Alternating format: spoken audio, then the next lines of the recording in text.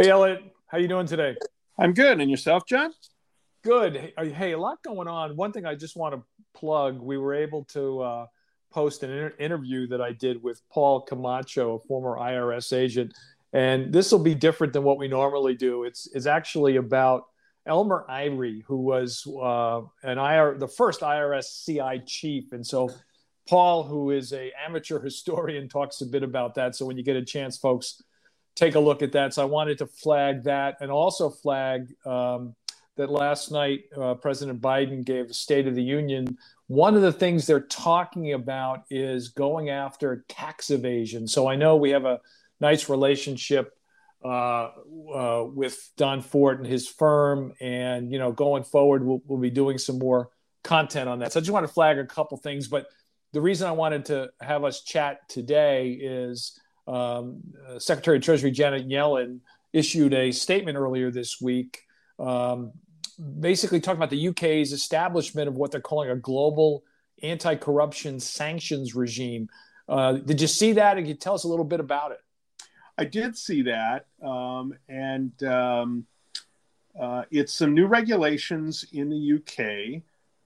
They passed a new piece of legislation back in 2018 that is really kind of the platform for some successive things. Then they did a human rights and human trafficking component in 2020, and this is sort of the next layer above. So this is focusing on serious corruption, and then they've got a bunch of kind of predicates, if you will. So things that fuel national and international security threats, things that are linked to terrorism or serious or organized crime, things that undermine development and poverty reduction efforts across the globe, things that impede international trade or investment, undermine a country's democratic governance, the rule of law, and human rights. So there you can see the link to the layer below.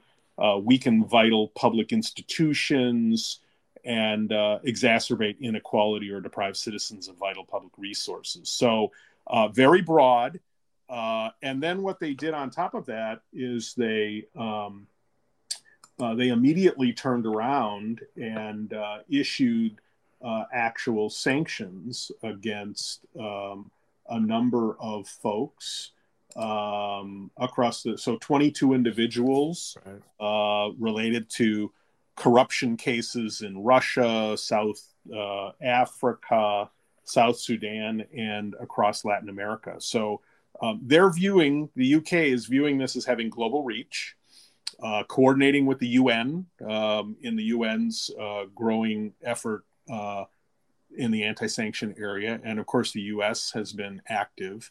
And this is the first time that the UK has actually issued sanctions and travel restrictions. So. And it's similar, as the Treasury points out, to, as you say, what the U.S. has been doing, but Canada also in what they call their Justice for Victims of Corrupt Foreign Officials Act. So I think, as you just alluded to, working together, collaboration, which is something that we have needed in terms of sanctions to make them impactful, this certainly does that. And then just the focus on corruption, as they say in the statement that I just pulled up, something that's obvious but always demands repeating, that corruption is corrosive to governance and it's one of the greatest obstacles to growth and stability and alleviating poverty. So having the UK part of this, now they've always cared about these issues before, but doing this sort of complementary to what the US and Canada is doing just makes it stronger.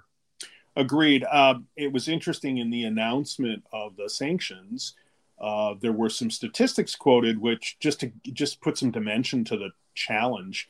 The estimate is that over 2% of global GDP is lost to corruption every year, and corruption, and I'm quoting here, increases the cost of doing business for individual companies by as much as 10%. Those are big numbers. I mean, I can't quote the global GDP number, but if you think about just U.S. GDP, 2% of that is the GDP of a lot of other countries. So we're talking about, even if it's not an obvious problem all the time, a major problem to economic development, governmental stability. And so it's good to see the UK doing this. I wouldn't be surprised to see others, move forward and do this.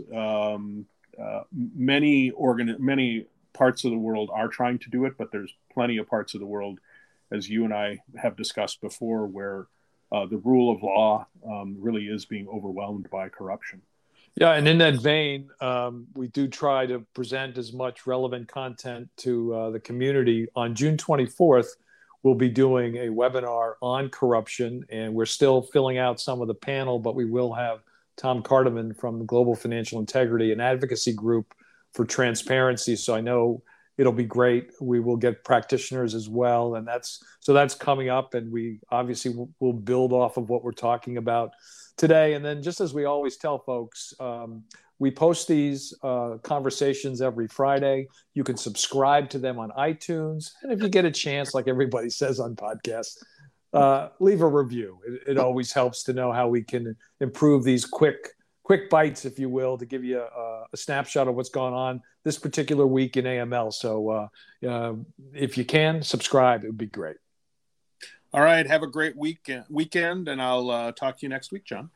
All right, Elliot. Stay safe. Take care. Yeah, you too. Bye-bye.